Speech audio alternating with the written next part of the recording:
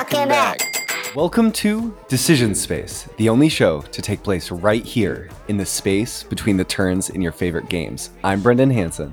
I'm Jake Friedman. And I'm Alex Cutler, and this is the podcast about decisions in games.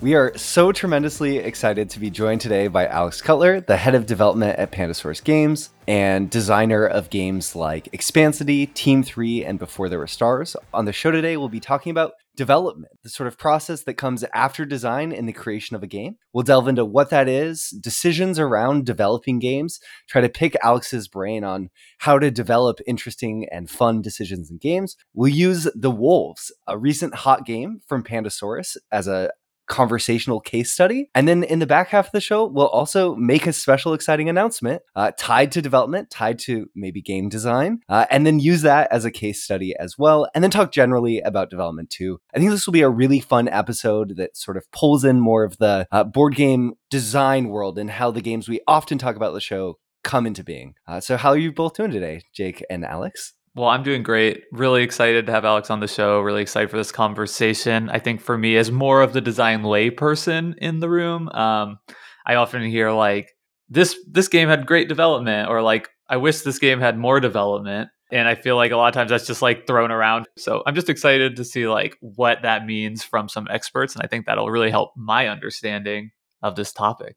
Yeah, I'm really excited to be here as well. Development is sort of one of those mystery box kind of phrases, to your point, where it gets a lot of blame and a lot of credit sometimes, but it's just a part of the process, like anything else, between when a game is just an idea to when it's a product on a shelf. So definitely excited to talk about it more with y'all. And Alex, I want to talk about your bona fides here up front a little bit, because we came to know each other at first actually as design friends. We met and regularly went to a local design group. And I think that even at the very beginning of when we first met each other, you were sort of invaluable in your ability to look at a design, pick apart what it was doing and what it was trying to do, and find and suggest ways that the games could do that better. And I think I really think of that as being sort of what the core role of development is. And maybe we can pivot into a conversation of that. I said that we'd talk about your bona fides, and then I talked about our past. So first, let me say, those are not your bona fides. You've done development on games like Umbra Via, Skate Summer. You co-developed That Time You Killed Me by Peter Hayward, the really cool abstract time travel game from Pandasaurus. Gods Love Dinosaurs. That's another game that is really systems sort of driven with interesting relationships between different types of animals on the board. That's really cool. And then games like Skull Canyon Ski Fest and Skate Summer, which are all doing sort of, I think, unique and interesting things that, from a game design perspective, that required special handling in maybe a different way than someone who was developing, say, a textbook Euro game that's about point conversion or that sort of thing. Maybe even Point Salad that we covered last week. So I think you have this ability to tackle complex problems and synthesize what they're trying to do and make them approachable and fun. Well, thank you. I really appreciate that. And I will say, of all my bona fides, being your friend is the one I'm most proud of. I literally just got so warm. I think one thing that I'll say as far as my role at Pandasaurus is, in addition to being the head of development, I also do our scouting. So scouting in the context of board game companies means I'm going to conventions, taking online pitches, seeing the games that designers are pitching to Pandasaurus that they want to get signed. So to your point about the interesting types of games that I've worked on, one of the things that I'm really fortunate to get to do in my job is be the one on the ground looking for the new games that we sign. So I actually get to sort of pick the games that I'm excited to work on or that I think are doing something interesting, which is just a wonderful synergy with development. Because, I can't speak to how it works at every other company, but I can imagine a situation where someone else is signing games that they find interesting and then saying, "Hey, Alex, you need to work on this thing. Sorry that you hate 3-hour Euros, but here you go, develop a 3-hour Euro." It's not like it's completely up to me, obviously, but I get to kind of be that first line of like, do I think this is something interesting? Do I think this is something worth, Pandasaurus taking a look at? And that means that in practice, I get to work on a lot of games that I'm really, really excited about, which definitely makes my job easier. I just want to say, what a cool job. Sounds like a ton of fun. I'm incredibly grateful to have this job. I had been a designer for about 6, 7 years. So I met Brendan, as Brendan said. We were in the same design group. And I don't know if you've had a past episode where you kind of like talked about the trials and tribulations of being a journeyman designer, but it's a lot of hustle. It's a lot of going to shows and networking and paying your own way and hoping for maybe getting that contract with that $500 advance or something that doesn't even cover the hotel you stayed in. There's just not a lot of full-time employment in board games, especially on the creative side. And making the transition from freelance design into a development role basically allows me to do something that I love every day. So I'm just very grateful that I get to wake up and work on board games. Yeah, it's so awesome. I think also just at the start of the show, Alex, I want to mention the games that you've designed yourself too, just so people know about those. I'm sure they will be familiar to some and many. But so you designed Expansity, which came out in 2018, which is a city building. I would say your most classic Euro sort of strategy game. Then there's also Team 3, which is a really cool dexterity game about building blocks on a team, building towers of blocks on a team that is so zany and fun. And then you have Before There Were Stars, which is more of a storytelling game. So your games span this wide gamut, which I think makes you probably better equipped than most to just take on a dev project of sort of any game, because even your design background is really varied. Yeah, I like working in a lot of different spaces. I've never felt a strong compulsion to kind of make the same game over and over.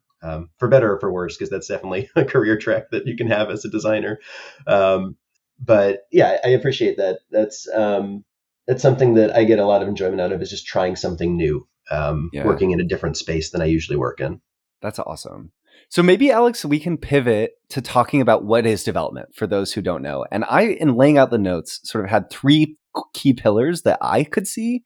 And maybe you can tell me what I'm missing. So I think development it comes after design, right? Someone's designed a game, and then you or someone else in a development role steps in to help make the game better. You'll do work on it after a game's been signed and sort of button it up, get it wrapped in a nice package, clean up the loose ends. But you're working to achieve a fair play space. So I think that in my eyes, I'm using fair, not balanced, because some games are intentionally not balanced. But a fair game that everyone is coming at the table having the intended experience from their seat, if it was sort of an asymmetric game or something. You help to work to ensure that the design space gets fully explored. If there was something about the design that wasn't, there was this untapped potential, maybe you would help the game and the designer tap that and make sure that this cool potential gets explored. And then also you're looking for cleanliness and playability. If there's rough edges, you want to sand them down so this really cool game can become a really viable product. Brendan, that was a really great explanation of the question. I was just going to channel full Office Space and just say, what would you say you do here? I would love to go through those points kind of bullet by bullet. And I'll also add in a 4th one to the end, which is developing to spec, or developing with product in mind. Cool. A lot of what designers do is sort of, they have this free reign to create their idea, right? And a lot of times as a publisher, you have other considerations. So component count and theme and marketability and player count. And there's a whole bunch of other little factors where, the developer kind of has to be the slightly business-minded creative who makes sure that the designer's original vision is something that will actually do well once it comes out. Yeah. So do you want to jump up back to the top, the first one you said there? So yeah, let's do it. Talking about a fair play space. And I absolutely agree about what you were saying about not necessarily balanced. I think balance is that's actually one of the things I was going to mention later on, was balance is kind of one of those things that maybe gets overemphasized sometimes. I think you can spend hundreds of playtests playing a game over and over, making sure that every number is perfect. But if you lose the fun in that journey, then it doesn't matter how mathematically perfect your game is. If players are sitting down, no one's going to appreciate, I'm so glad this card was a 2 instead of a 3. That you really made my day, if they're not having fun doing the other things that are going on. Yeah, that's totally. Such a great point. If I could just jump in, it really reminds me of something a good friend of mine and friend of the show, Paul Solomon, said about his game design, Honey Buzz, is sort of like, there was some criticism about like the goals and that being like overpowered or not balanced. And he's like, I could show you the math proofs that like prove without a doubt this is like well balanced, but like if players don't perceive it as so, then it's not. Yeah, I mean, playing a game is inherently kind of an individual experience at the end of the day. Like, you're playing with other people, but you've won or lost usually, right? Sometimes you win or lose as a group. Sometimes you're playing a solo game and you're winning or losing by yourself. But your opinions of is a game balanced are really informed by your personal experience. So I've definitely had that situation as well. And I know we'll get to it later when we talk about the Wolves a little bit of, there's sometimes questions of, is this game exactly balanced, or did I lose for some reason that the game, caused me to lose? And there's certainly cases where a game can have problems or be unbalanced, or developers, weren't brought in or didn't do their job right. But there's also a lot of just that human element of people are going to have opinions. There's no game out there that nobody thinks is unbalanced. You know what I mean? Like there's any game out there, no matter how perfectly mathematical, there's going to be somebody who's like, yeah, but I don't really know. I think the game made me lose. Yeah. But that guy drew pocket aces. Well, I think that's such an important point, though, because this is such a common development pitfall that I've really had to work hard Alex, we've worked on games together, to not fall into, which is outcome bias, which is just the idea that we are so informed by our experience of a game.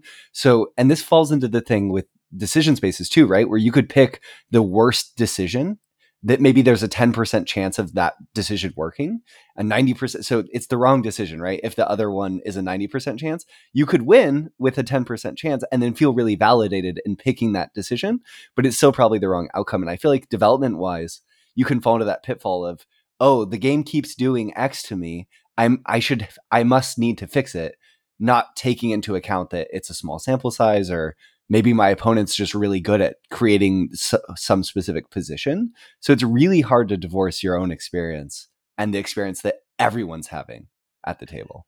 Yeah, and I think something that is an interesting segue from that point is the value of having a second set of experienced eyes on a game design.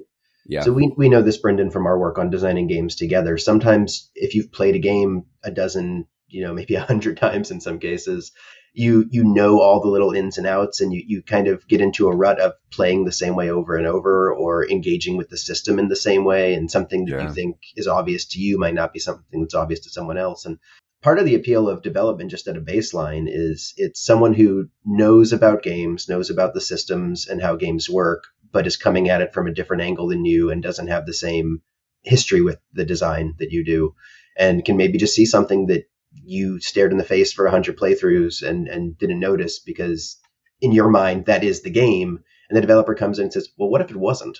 Yeah. And then it just goes from there. And then oftentimes the what if it wasn't makes it such a better game, at least in my experience. Maybe I've been lucky, but I think that there's so much value potentially to be had. Yeah, well, I think the hope of every developer is that they don't make the game worse. Yeah, sure. Okay. Well, I feel like I need to jump in here because we've talked about a lot about balance being not the end all be all and a highly subjective. So like what then is, like, how do you all define a fair play space? Yeah. So I think a lot of what you're doing is seeing the game at its extremes as a developer, or at least that's part of my goal when I'm developing, which is stress testing. It's making sure that at this player count, or if a player tries this strategy really hard, it doesn't break the game and it pushes at the edges of what that system allows without ruining the core of the experience. So a lot of my development is testing at 2-player, 3-player, 4-player, 5-player, trying this rule at this player count, trying that rule at a different player count, seeing which ones work and which ones don't, and really trying to make sure that if there is a way to break the game, that we've sort of poked at the edges of that. Gotcha. That's helpful. Thank you. Yeah. Sorry, I didn't mean to stop the conversation. No. Maybe, Alex, as we're sort of, you talked about, so that kind of covers, I think, cleanliness and playability to some extent too. Where if you're stress testing, maybe there's rules that work really well at certain player counts, but aren't working at other player counts, or making the experience of setting up a game really messy. And I feel like, correct me if I'm on track here, that some of your job as a developer is sort of value judgments around, this rule is really good and it works amazingly at this player count, but is it in service to the product and the game overall, or is it too much of a burden to have? Yeah, 100%. One of the main things I'm trying to do in my development process is trim off vestigial rules, things that maybe served a purpose at one point and are grandfathered into the rules doc just because at some point it was serving a purpose and now it's not. And to my earlier point, maybe the designer's not seeing that as clearly because there's, of course that's the rule for this particular situation. But as a developer, I'm like, well, does it have to be? Is there some other way we can simulate that, or can we just get rid of it? I think one of the biggest traps or pitfalls that designers can fall into, and it's usually inexperienced designers, but it can be professional designers as well, is having a rule that solves a problem, right? One particular edge case, and so you have this extra piece of thing that players need to memorize or familiarize themselves with, and it might very well make the game better because it's solving a problem. But is there something else we can change elsewhere in the game, at the core of the systems or mechanisms, that can achieve the same effect without having those little kind of niggling kind of rules that just float around the edges and bite at the game and can really suck the fun out of it sometimes, when you have to remember something that only happens once a game or maybe never in a game, or you play the game wrong and then you're like, oh, it's because there was this little rule on page 7 in a footnote that we didn't notice. Yeah. Then those rules, I was just going to say, like, just hearing you say that just strikes me like what a challenging iterative process development must truly be, right? Because then you go back to the beginning, you're like, okay, well, we'll just tweak this little core thing. And of course that could, open up other possible problems, right? As you play through at all the different player counts and everything. So, it feels like almost like you're trying to manage this like butterfly effect. Yeah, 100%. And when you're designing a game, there's often times where you'll have tried something obvious and it doesn't work for XYZ reasons. So one of the things I like to do in development is work pretty closely with the designers that we talk to and play the game with them as check-ins at various points throughout the process.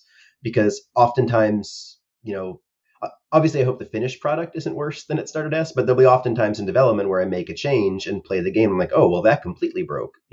It's not a constant uphill process. It's a 2 steps forward, 1 step back kind of process. So a lot of times I like to check in with the designers and say, hey, did you try this? And if so, why didn't it work? Because that'll save me, 5 play tests of banging my head against a wall if it's something that they can just say like, oh, well, of course that's not going to work because this reason.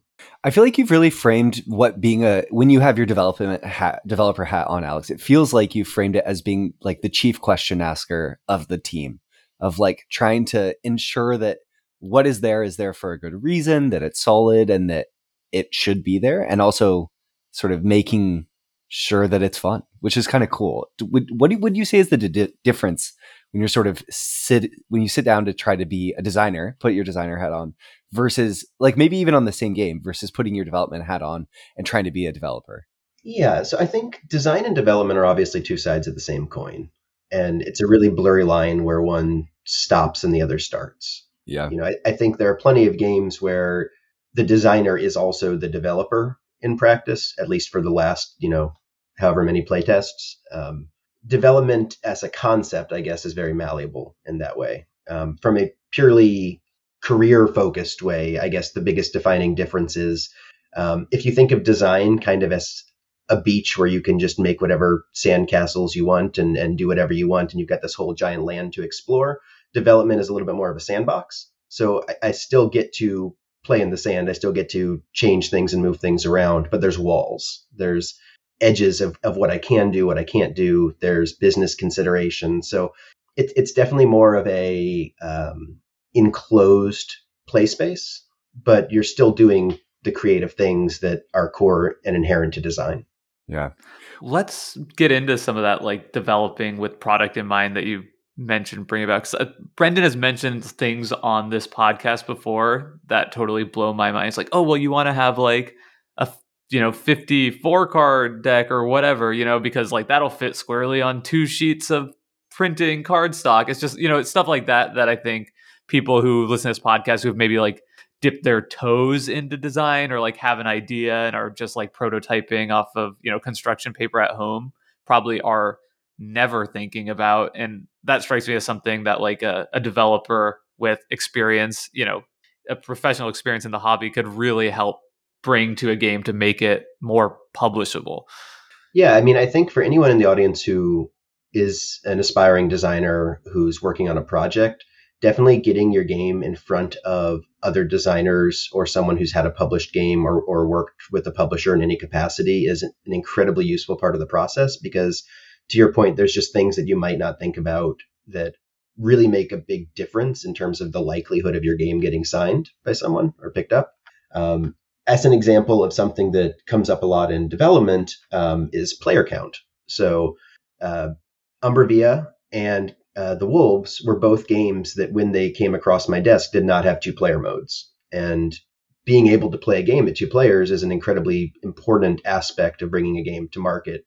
It's obviously not integral. There's plenty of games that are, 3 and up, but with, I think, the notable exception of Catan, there aren't a lot of games that are just 3 and 4 only. Usually if it starts at 3, it goes up to 5, 6, 7. So for something like Umbervia, it was really important to me to find a way to add in a 2-player mode. And for that matter, the Wolves as well, which we'll talk more about in a bit, I think. But for Umbervia, it's a bidding game. It's a bidding bluffing game. At its core, you're sort of bidding on tile spaces of what's going to come out. And there's a psychology to the game's core that was inherent when there's 3 players that just completely broke if you tried doing the exact same system at 2 players. So one of my missions in development was to come up with a different rule set that allowed the game to do a similar structure with a simulated 3rd player that didn't put too much burden on the players to need to manage that. And that's one of the things that I think I do pretty well and I really enjoy in my development process is working on different player count modes and making a game function maybe in a way that the designer didn't originally think it might have been able to.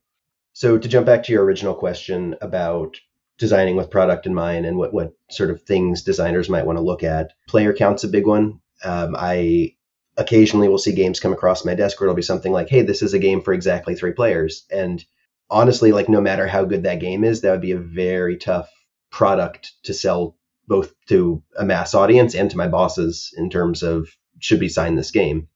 Thinking about component count. So like you mentioned with, how many cards are on a sheet of, printer paper. That's less of an issue, I think, than it used to be, but it's still something to kind of be mindful of, especially for a smaller game.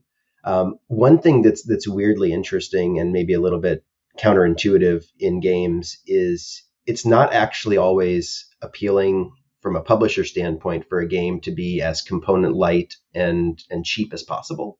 Oftentimes what we'll do when we have a lighter card game or something that, hey, this game could, exist with just 54 cards, or we can use a card to be a score tracker or things like that I'll see when a design comes in. We're actually like, well, okay, but then we'd have to sell it for $10. We'd rather add in, 20 tokens and give it a better feel on the table and spend more money on making it have a nice tactile presence and be able to sell it for $20 MSRP or something like that. So it's not always a goal to reduce a game to its sort of bare bones, which I think designers sometimes think is a selling point, or it's something that they work on, stripping the game down to, hey, this is the simplest way you can do this concept. But, outside of the button shy kind of like, very light card games, I think most publishers like to have their games have a little bit more heft to them from a why should I buy this product over a different product standpoint. I think that's such Super a interesting. unique thing about board games too, compared to other forms of media. Books have this a little bit, right? Like a thick book signals to us this is a heavy experience. There's a lot here. You can play with typesetting and text to change the size of a book. But with games, so much of how a game is published and positioned signals to the players the type of experience. So I feel like even going back to design so much, it's so important to think about what am I signaling to my audience in what I'm putting on the table about the experience that they're going to have. And then how can I scale that up or down to fit the experience that I want them to have?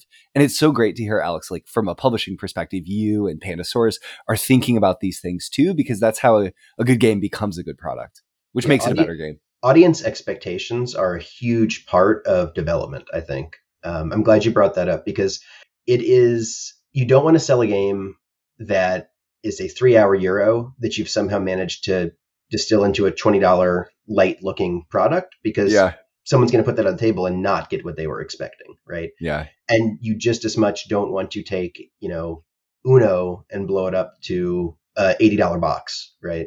Like there's a certain level of, is the experience matching what I think I'm buying when I get this game? Because there are a lot of times where a game can be very good, but if it doesn't have that synergy in terms of what people think they're going to play with what they're actually playing, it can really dampen the experience or put it in front of the people who are predisposed to not like it as much as its intended audience. That's such a good point. And I think that's something that I see all the time just in like the general hobby of criticizing it. I think I see it more from like the size of like the big game boxes, and then like the play experience being like lighter than people thought. What was that big like Roman city building game? The Foundations of Rome. Foundations of Rome. Like that's yeah. the only thing I heard about that game. I mean, I heard a lot of people that, like enjoyed the play, but they're like, this is a giant, calyx cube sized box. Bigger than a Calyx, I think. They were selling a copy of that at Essen that was like $250 for all the parts. Yeah, so it's like a $250 game that plays like, patchwork. Yeah. That's a very good game, actually. But yeah, it's definitely overproduced. But that's also a business strategy. Sometimes there are plenty of companies that their model is deluxification, as it were, right? I'm trying to think. Can you think of any examples off the top of your head, or either of you, of like a really like cheap game that people would criticize for being like heavier than it seems? Or maybe those are just lost to the ether because people don't tend Innovation to is a game that maybe falls into this category. It's it's just a deck of cards, and the game that is there is much heavier than it seems. I think over time it's found its audience. People know that when they're playing a game of innovation or a Carl Chudik game that fits in a small box, that there's a big experience hiding there. But I could see how initial audience would sort of say, whoa, there's so much more going on here. It's interesting because I feel like a lot of these games are like people love it, right? Like Race for the Galaxy, right? It's like, oh, it's like a way bigger game than in the box. But I imagine there are lots of games like Race for the Galaxy, like Innovations, that never find that kind of audience because of those first initial plays not meeting expectation. The one that jumped to my head immediately when you asked that question was the Looney Labs pyramid system. I forget what the exact name of it is, but it's these little plastic pyramids that have an incredibly deep kind of chess-like variant with like 100 different versions, but it's it's like a little $10 set of pyramids or something. And that one is where like I think you would sit down and think like, oh, we're going to play this cute little game, and then like 2 hours later your brain is on fire and you're like, what did I get myself into? That's awesome. Well, why don't we take this opportunity to sort of pivot to talking about the Wolves, Alex? That is a game that Pandasaurus just released at Essen. It's a area control game in which you play as wolves, packs of wolves that are moving throughout the map, trying to basically incentivize neutral wolves to join your clan. And you're the developer, you know the game better than I do. Do you want to talk about the Wolves? The hotness. It's really, really big right now, and I think people are going to be really excited to hear about it and its design background. Yeah, let me do the kind of bullet point through of what the game's about and its history. And I'll preface this by saying this was actually one of the first games that I scouted when I started doing that in my role at Pandasaurus. So it was this and Skate Summer were kind of the first two that I was with on the entire process. So things like Umbervia and Skull Canyon were around before I came in, and then I developed them, but I wasn't part of like the picking process. So it's been really cool for me to work on these two games, and the Wolves, especially with how it's doing right now, and seeing kind of where it started as like a little baby wolf pup to where it is now. That's been really neat. So the Wolves, I fall into the same, I guess I'll say, trap that you did of calling it an area control game. And I think that's just kind of the way you have to bill it because of the way the other games that it's most similar to. But it really isn't an area control game in the traditional sense. So in the game, what you're doing is you've got a pack of wolves, which is growing and moving and shifting around the board throughout the game. And you've got these multi-hex tiles that are laid out to create this map, and you and the other players are moving through the different terrain types with your packs of wolves, sending them to different locations to do different things like build dens, howl at lone wolves to add them to your pack and grow that, surrounding prey to hunt it, just doing a lot of very thematic wolf things. And then 3 times per the game at different phases of the moon, as a calendar advances, you're going to score certain regions of the board. So depending on which region is scoring and what other things you want to do, you might be contesting a region in a traditional area control sense, or you might be choosing to get your victory points somewhere else by hunting prey or howling at wolves or doing other things on the board that can give you those points. So it's a really interesting, it's not a sandbox game, but it is certainly a game that has various play styles and ways to win. You don't have to engage with the core area control mechanism to have a good time. If you completely ignore it, you'll probably not have as good of a time, but you don't have to go hard on it. The really cool thing about this game that I think when you describe it to someone is the thing that people really latch on to, that's that kind of like mechanical hook, is you have tiles in front of you that are double-sided. There's 5 different terrain types, and every tile has a different combination of 2 terrain types on the front and back. And you, as a player, also have a double-sided tile of the same terrain type that you're good at. So if I was the Desert Wolves, I would have a double-sided desert terrain tile, and then one of each of the other 5 combinations. And when you want to take an action, you need to have a certain number of face-up visible faces of that terrain type to be able to take that action in that terrain space. So if I want to move to a forest space, I need to have at least one forest face up. And then I would move my wolves to that space based on a couple of factors like pack size and speed, and then flip that tile over, revealing the symbol, the terrain type that's on the other side. Every turn is made up of 2 actions. So you often have this very puzzly, interesting decision space of what action do I want to take that does something that is useful for me now, that also sets up my next action that will do something else different and interesting for me. So you're constantly adapting and reacting to what's on the board, what other players are doing, and what's near you in a really interesting way with that action selection mechanism. There's no resource expenditure. There's no cube pushing. It's just, do I have the right faces of these tiles to do what I want? And then how can I manipulate my board state to get to what I want?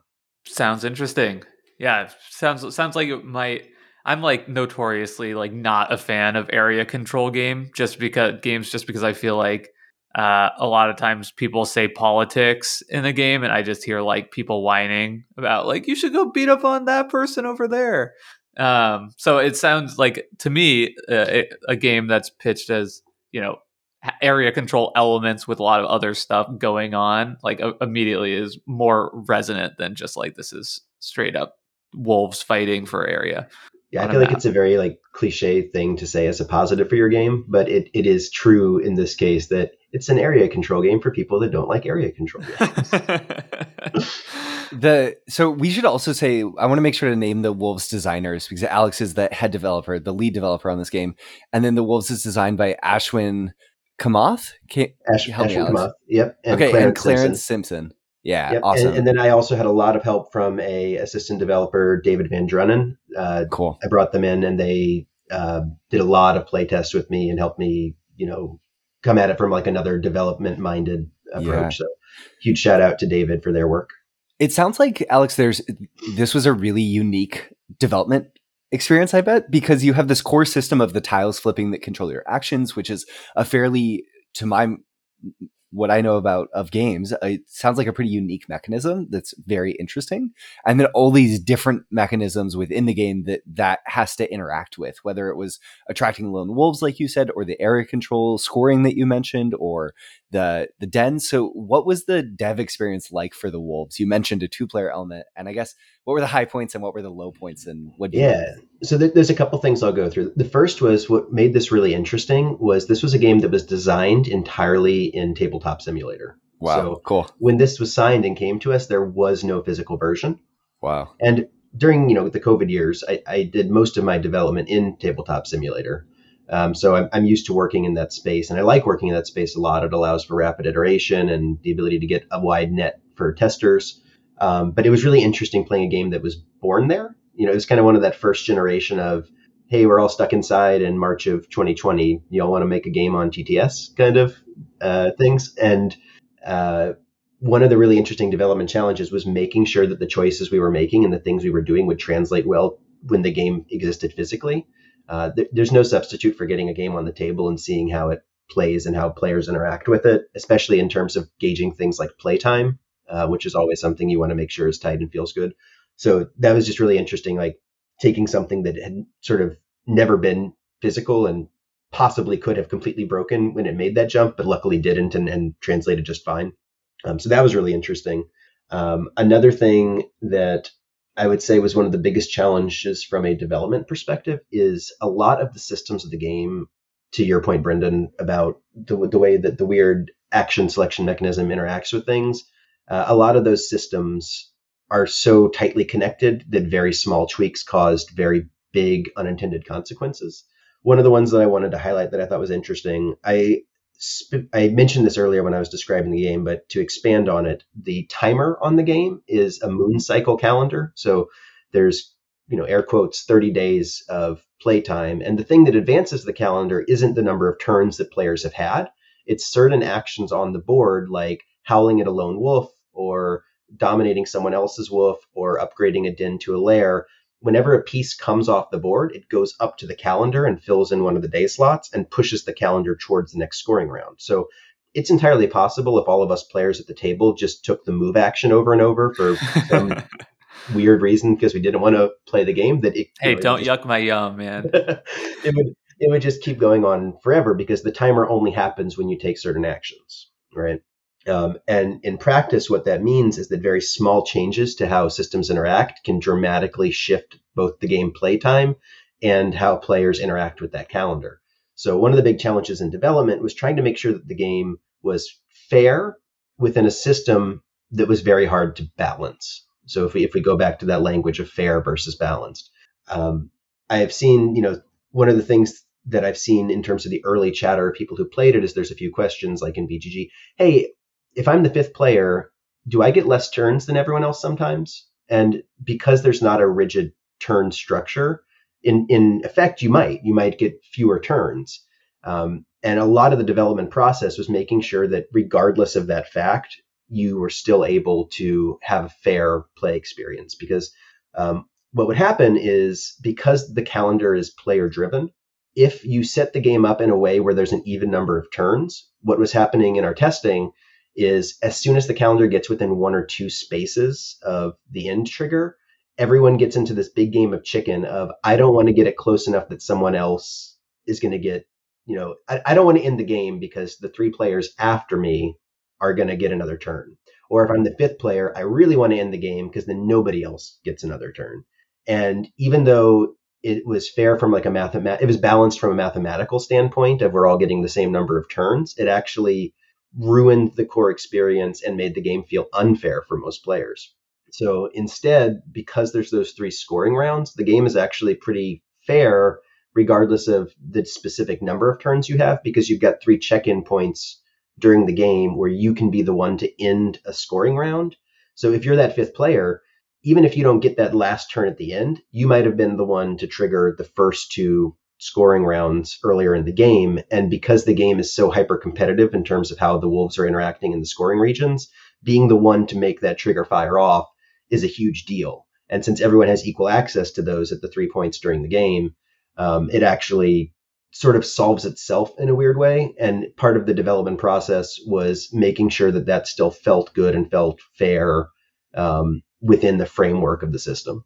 It's so cool too, Alex, talking about in the framework of the system. I think you're also alluding to the fact that you have this calendar that's such a good, that's thematically rich. You're taking things off the board and it's literally advancing the day. But that calendar framework then is a constraint that you have to work within and around. You don't want to hurt that core of the design. So it sounds like a really interesting puzzle to try to solve. It absolutely is an interesting puzzle. And I will say that I think the game is doing so many unique and interesting things that there's always going to be things we could have done differently, right? But I'm very happy with the way development shook out on that game, because I was able to keep the core of what the designers had created with not changing a ton of things, and sort of, I think when we signed it, we knew that it was doing something unique and something special. And sometimes being a developer is knowing when not to get in the way of that. Yeah. That calendar system, like you said, was very thematic. The way you're interacting with it is very interesting and different than the way a lot of games track their time. And I knew from the outset that wasn't something I wanted to mess with too deeply. Yeah, really cool. It must be so stressful looking at from being a developer and then looking at like BGG threads after the game is in people's hands.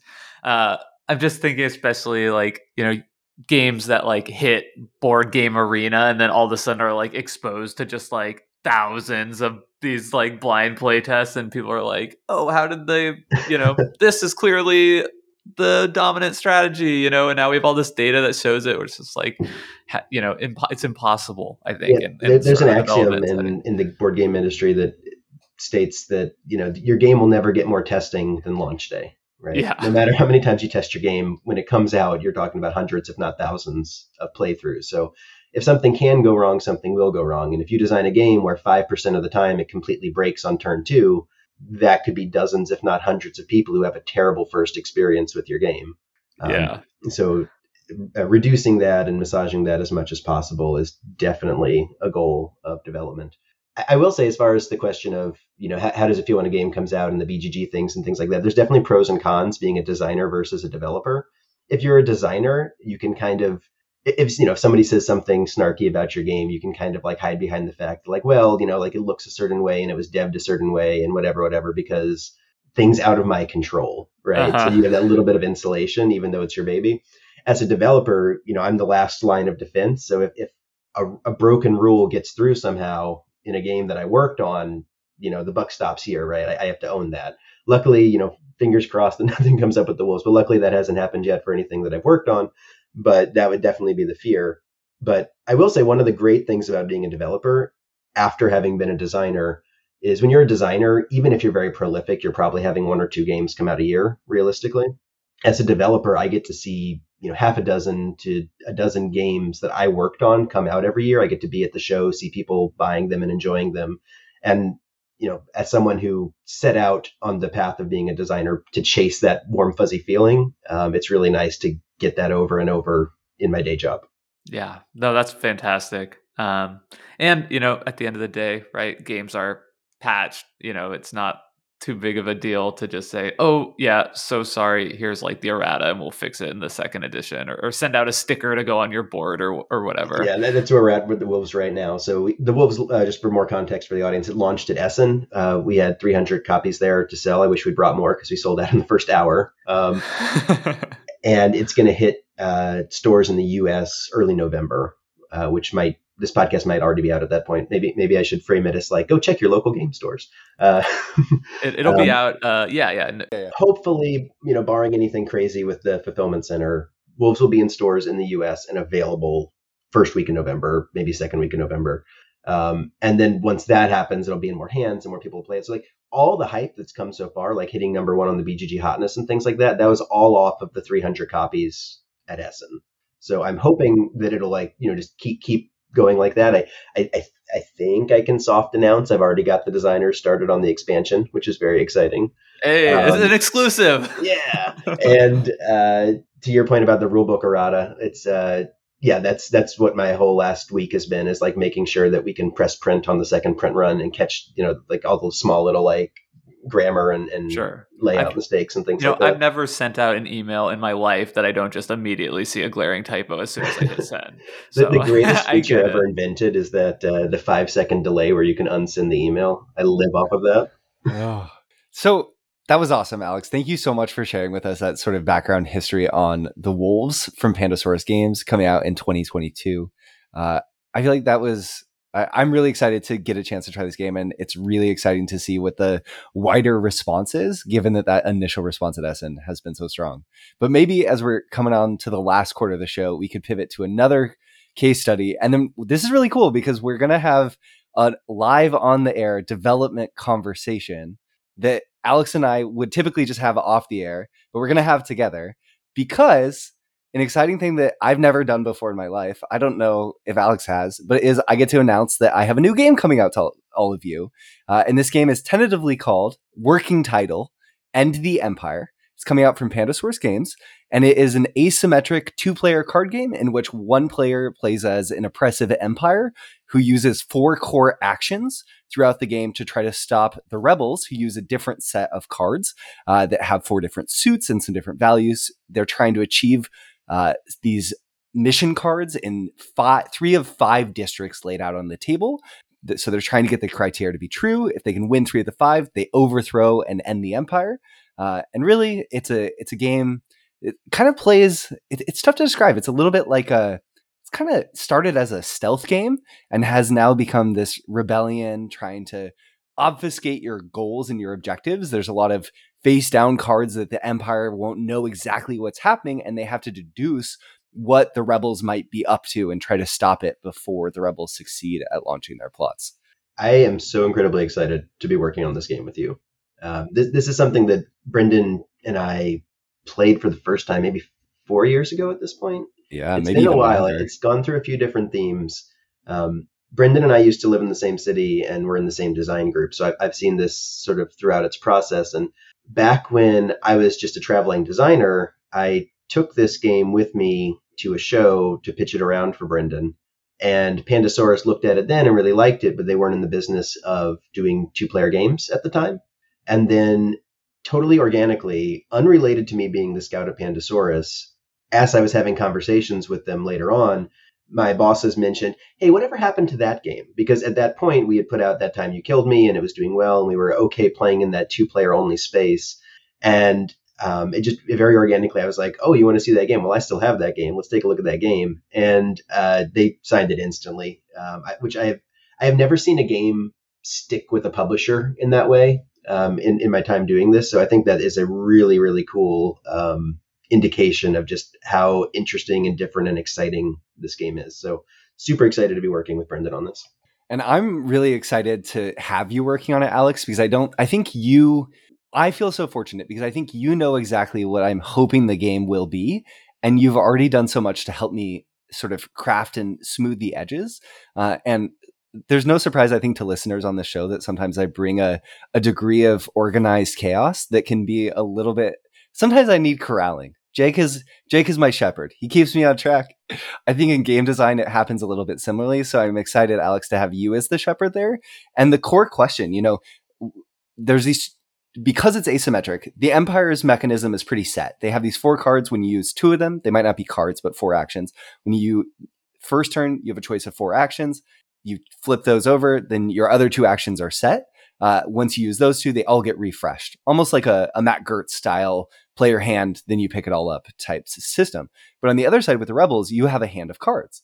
And right now, the development decision that Alex and I are really chewing on, that maybe we can chew on here and now, is this decision and if it should be a 6-card hand for the Rebels or a 5-card hand.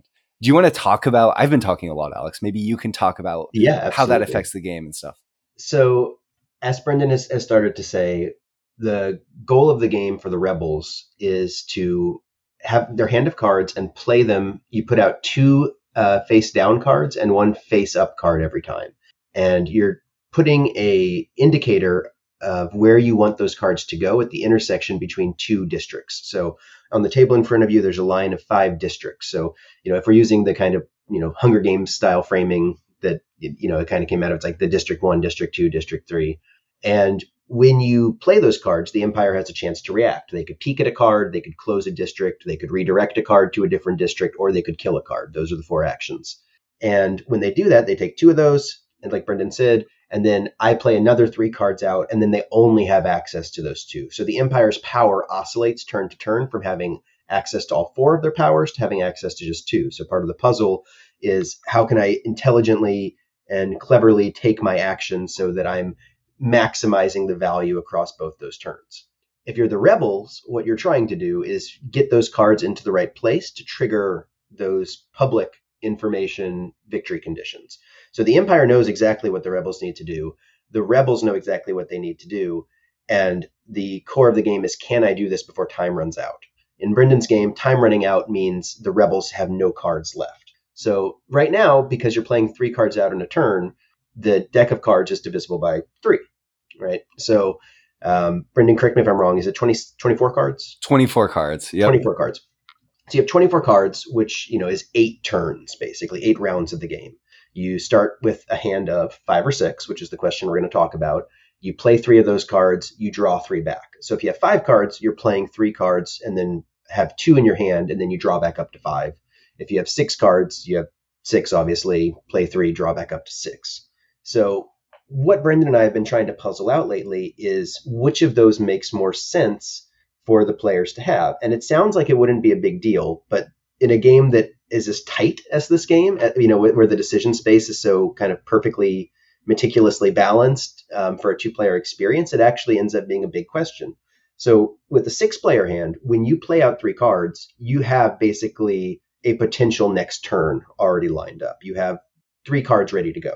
And at the end of the game, when you come into that last turn, when you play your second to last turn, or sorry, your third to last turn, and draw those last 3 cards, you now have perfect information about what you're going to have in those last 2 turns.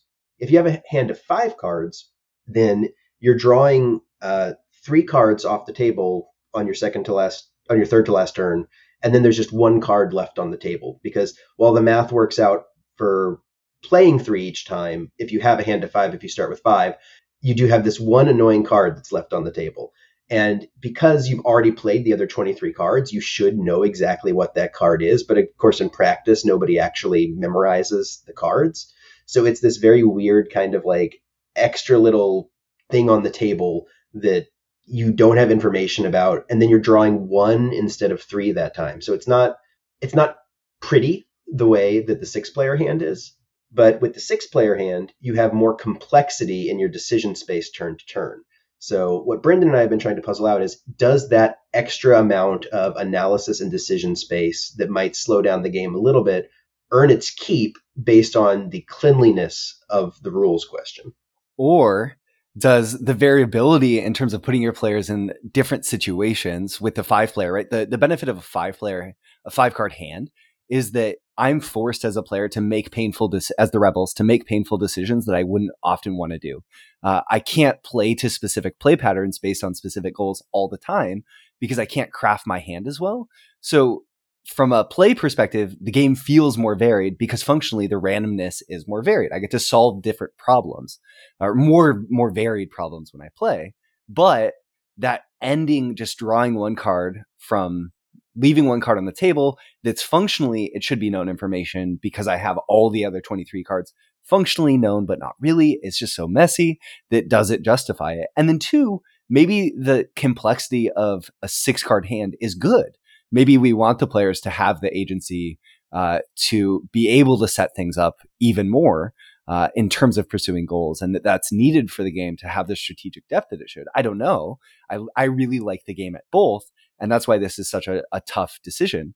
I think the other overlaid sort of impact to this question and decision is that when the rebel is making, because it's an asymmetric game, when the rebel's trying to decide their plans, the Empire player doesn't have as much to think about. They might be sorting out the puzzle on the table, and there's lots to chew on, but eventually you've chewed the puzzle that's there. So we don't want there to be too much downtime, and 6 cards increases that a little bit. So ultimately we won't solve it here, but I've got the answer for you guys. So no, what's the answer, Jake? I'm just 7-card hand. No, you need a special rule at the end where you get to draw the extra card and then shuffle a couple back. No, I'm just kidding.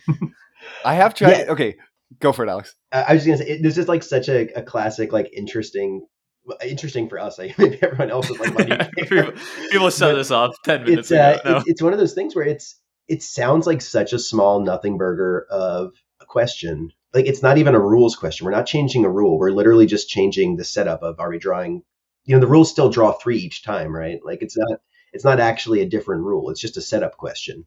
But it has this weird knock-on effect of like a completely, I think Jake used the butterfly effect phrase earlier. It's like it unfolds in this really weird, chaotic way that can like lead to very different play experiences from the smallest little question. Can I ask a question about please. the play test so far? So is it too early in the process, or do you already have a sense of like what the win percentage is by side? Because what I'm struck by is that the rebels with 6-card hand is going to empower them up considerably to the 5-card hand based on what we've been talking about. Yeah, that's a really good question. I'm curious to hear Alex's answer, but basically we've gone back and forth on this.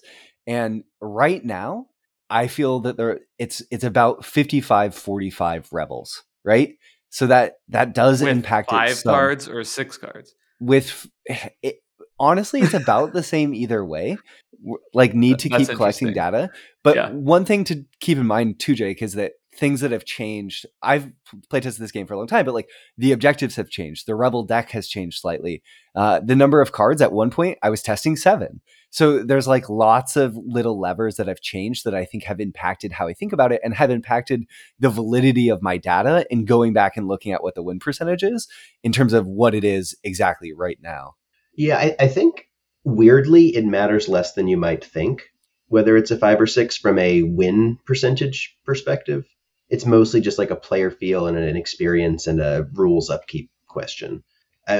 We haven't done enough like broad testing at this point that I could confidently say that, but I don't feel like there's a dramatic difference in which side wins so far, at least based on how many cards you have in your hand.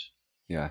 That's So interesting. is there a way you're leaning, Alex, of like your gut developer feeling? I think I have historically leaned a little bit more towards 6 and you've leaned a little more towards 5. I think that that's true. Yeah. I like it from a cleanliness perspective. I like Yeah. that your last turn of the game is drawing the last 3 cards out of your deck. Yeah. If there was some magical way to have 5 cards in your hand and draw 3 on the last turn, if we could just break math for this game and this game only, that would be wonderful. It's so funny too, because Jake mentioned, right, your brain goes to, I'll just throw in a cudgel. Okay, just on the last turn, draw all the cards remaining. And that doesn't really work because that's so much less clean. It's another added rule to remember. Which, Jake, you said it facetiously. I'm not saying that. Yeah. We need stand timers, Brendan. Stand timers. There you go. But what's interesting is 5 card, it's already kind of a cudgel in that because the math doesn't work, it's fighting the design from a component setup. But I love the variability that it forces onto me. I like that even as a player, I like that when I'm the Rebels, I have a little bit less to think about in terms of going back to the how are we designing a product experience. Sometimes I've played this game hundreds of times, right? And there's so much to think about in a 6 card hand. Sometimes I'm like, oh, there's just so much here. And I feel a little bit of relief when I have 5 cards because I have more confidence in my actions. Because I think I can find the best decision more quickly. So from a player perspective, I want my players to feel confident when they're making decisions, right? Like part of playing a game is having fun, and part of having fun is feeling like you're doing the right things at the right time. So that's partially why I like the 5. Yeah, because it's fuzzy math, right? Like it's not adding 1 more card doesn't add 1/6 more decision space. It adds 40% more decision space because it's all about the permutations. It's which 3 out of these 5 versus which 3 out of these 6 am I going to play? Yeah. And oftentimes when you have 5 cards, there's maybe 1 or 2 that you definitely don't want to play right now, and it kind of makes your decision a little bit easier. And then, like you're saying, at a 6-player count, it really opens it up. So I feel like we could talk about it forever and not come to like a perfect answer. I think it's going to come down to testing. Like yes. I think we do A/B testing. We play, one group of people with 6, one group of people with 5, track player times, track rules, questions, and concerns, and make our decision based on the best option. But I think there's very clear pros and cons for both. So it's not an easy answer. And I think that's kind of true for a lot of development. There's a lot of design, and this is going to circle back all the way to the beginning of the difference between design and development. A lot of design is finding right answers. Like, this is better than that, right? Yeah. And they say, how do you know when your game is done and ready to pitch it? It's when you're changing things to change things, not changing things to make the game better, right? Well, this could be this or that, and they're both doing interesting different things. So development is, it's in a weird way, design is like the first 90% and development is like the last 90%. It's trying to puzzle out a lot of questions that don't have right answers. I was saying this about the Wolves, about, how the different ways we could approach the calendar and the player count thing. It's both had pros and cons. I went with the decision that I think makes the game more interesting and better, and we're going to ultimately do the same thing for In the Empire when we pick one way or the other. But there's not a wrong answer there, Yeah.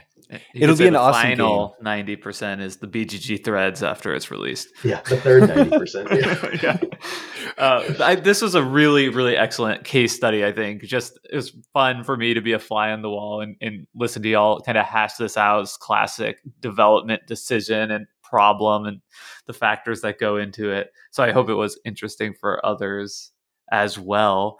I kind of want to usher, Brendan, I'm super excited for you before we kind of go to our final takeaways from this episode. congratulations on getting this game signed. Is there any sense of like when this might be in stores, or is it still too early to say? I'm staring at Alex. Okay. Still too early to say. As soon as we know, Brendan can announce it on the podcast. Okay. I would say our current target is sometime in late 2023 or early 2024. So that's Cool. not That's set awesome. in stone yet, but year and a half from now ish. All right, well, we'll hold you to it. We didn't even mention this in terms of describing how the game works, but one of the things that Brendan is working on right now that him and I are talking about from a development standpoint is we're trying to add a light kind of campaign mode to the game, so a little bit of narrative arc, sort of like how you have missions in The Crew or a game like that. Not exactly, but something to give the game some more legs beyond just what the core experience is. Awesome. Sounds super Alex cool. is saying get to work. Yeah. Well, excited for more podcasts. updates. Come on, yeah. But let's kind of usher into the final last few minutes of this podcast and just sort of what are the key sort of takeaways, I guess, from this conversation? Anything that we should like leave the people at home with about development? I guess for me, I'll start. I just think, this is a really interesting insight into what development is that I haven't had before. I'm really eager to do this type of episode again. I think, if we had other developers in the industry interested in coming on talking about some of the games and their challenges with it, that's something I would love to do on this podcast. And yeah, so I mean, for me, I'm kind of just seeing this as the kickoff for something interesting we could be doing with this podcast in the future. How about y'all? I'll go next so Alex can have the final word, but I think I was really struck as a takeaway by how much Alex, in describing the job of what a developer is about asking the right questions and then testing the assumptions of the answers that come out, whether it's in conversation with the designer or in conversation with playtesters or just Alex in conversation with the game itself and looking at it. And, through decisions, asking questions of the game and seeing how the game responds. I think that as a designer, you're asking the question of what's possible, what should exist. And as a developer, you're more asking the question of how will this best exist? And I think it's so awesome that game design and the board game industry overall is developed to the point where we have people whose job it is, like Alex, to take games and sort of interrogate them and say, how can you be your best, and to help them get there. So thank you to Alex for the work that you do. It's so cool. And I want to hear your takeaways, Alex. What did you learn anything from yourself? Well, first of all, I really appreciate that. Thank you very much. And I think it's a newer field in board game design, right? That, a lot of companies 10 years ago didn't probably have an on-staff developer in the same way, obviously bigger companies like a Hasbro do, but, a lot of the hobby market that we talk about didn't. So it's finally getting, I think, more widespread recognition as a important part of the process. BGG recently added developer credits to their listings. So that was nice. I get to have my name on the back of the box, which is cool, right? Like I almost feel like an ownership of it from a design standpoint. But I will say, so one of the big to comment on your point about this, the kind of like the science of it, right? Like a lot of what I do is empirical method, right? Like we are doing that kind of test a thing, test an assumption, right? See what works. Board game design is always straddling that middle ground between art and science, right? Sometimes, and some, it depends on the designer too. Some designers have a very science math-based approach, right? And sometimes it's very, painting on a canvas or actually the two ways that I like to describe it are you've got sculptors that work with clay or sculptors that work with stone, right? Like there's some designers who like build something up and add on bits, and there's some who kind of start with this stone and they can see the game in the core and they chisel off the edges, right? And they're both valid approaches. I think I'm more of the chisel approach of like trying to take pieces off until the pretty part is left. But that art versus science, a different way of framing that comes up a lot in game discussions is thematic versus mechanic. And it's not a one-to-one analogy, but people talk about thematic first design, theme first design, or mechanics first design. And designers will often have a preference. So I come up with a system and then I figure out a theme that fits over that. Or I come up with a theme and then I think about mechanics that fit over that. And the pairing of those two things, thematic mechanic pairings, is one of my huge like philosophical core tenets of what I focus on as a developer. So something like The Wolves was incredibly appealing because the mechanics that are going on in that game are incredibly thematic. The things you're doing, if you don't care about mechanics at all, you feel like you're a wolf pack. You feel the thematic nature of a wolf pack, right? Like it is a core experience in that game is mechanics that pair well with the theme. Just hearing you describe the wolves, like I kept thinking to myself, like that's just classic wolf stuff, you know? Yeah, you're howling, you're building out the den into a lair. Yeah. And that conversation, historically has been thematics, mechanics, or both. And I think one of the big things that you're starting to hear, like a shift in terms of framing that development is at the forefront of, is experiential design, experience first design. You have an experience that you want players to have when they sit down at the table and they open up your game. And from art through components, through everything like that, they have a little journey you want to take them on. And the theme and the mechanics are in support of that journey. Yeah. That's fantastic. And really appreciate your time, all your insights. I think the audience is going to love this. It's been really invaluable to me in understanding games, but also just like kind of clarifying for this podcast, because I think in a sense, like our sort of decision focused lens was trying to get at something similar, something that we haven't, or I hadn't seen in a lot of board game podcasts, right? Where they kind of take the frame of like, here's the theme, here's the mechanics, here's the component quality and do a rating. And we're sort of trying to like be like, okay, but like what does it feel like to play the game, and kind of give people that with our deep dive reviews. So I think in some sense like that sort of fits in a lot with what you're saying, and sort of this newer phenomenon in understanding and appreciating the great board games that we all are fortunate to have access to so many of. And Alex, clearly we could just keep having this conversation, so we're going to have you back on the show. I'm already signing you up for returning. But if people want to find you in the meantime to talk more with you, where could they find you? Sure. So I am on Twitter at AlexCutler89. We'll see how things go with Mr. Musk taking charge, but for now. Yeah. And if anyone wants to submit a game to Pandasaurus, you can use my Pandasaurus email, which is alex@pandasaurusgames.com. So just my first name at pandasaurusgames.com.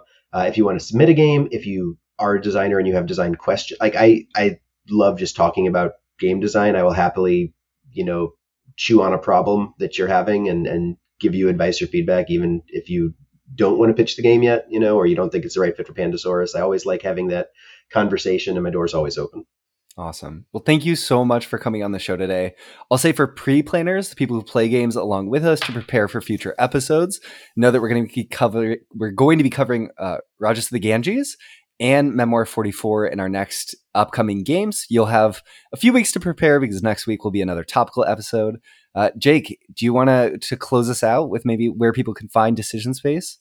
Sure, you can find Decision Space at our website at decisionspacepodcast.com.